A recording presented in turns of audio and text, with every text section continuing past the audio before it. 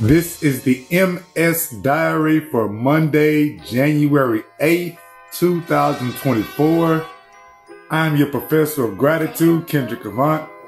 And what the MS Diary is an introspection, a look into life with multiple sclerosis.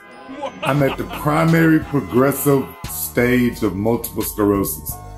So there is no comeback from my symptoms, from my illness. There is no bounce back. There is no cure. None of that type of shit. They got expensive medication that's supposed to slow down the effects, but nothing to reverse it, nothing to stop the nerve damage, nothing to stop the nerve pain, none of that. Last night, dog, I had to get up and go to the bathroom every 90 minutes. And my legs were hurting so bad. My legs were spasming so much. Then my wife woke up and was trying to put the covers back on me at some point. I went to the bathroom so much that when I came out, I said, fuck trying to get in the bed. I just got on the floor and tried to cover myself up and slept with a booty cushion as a pillow.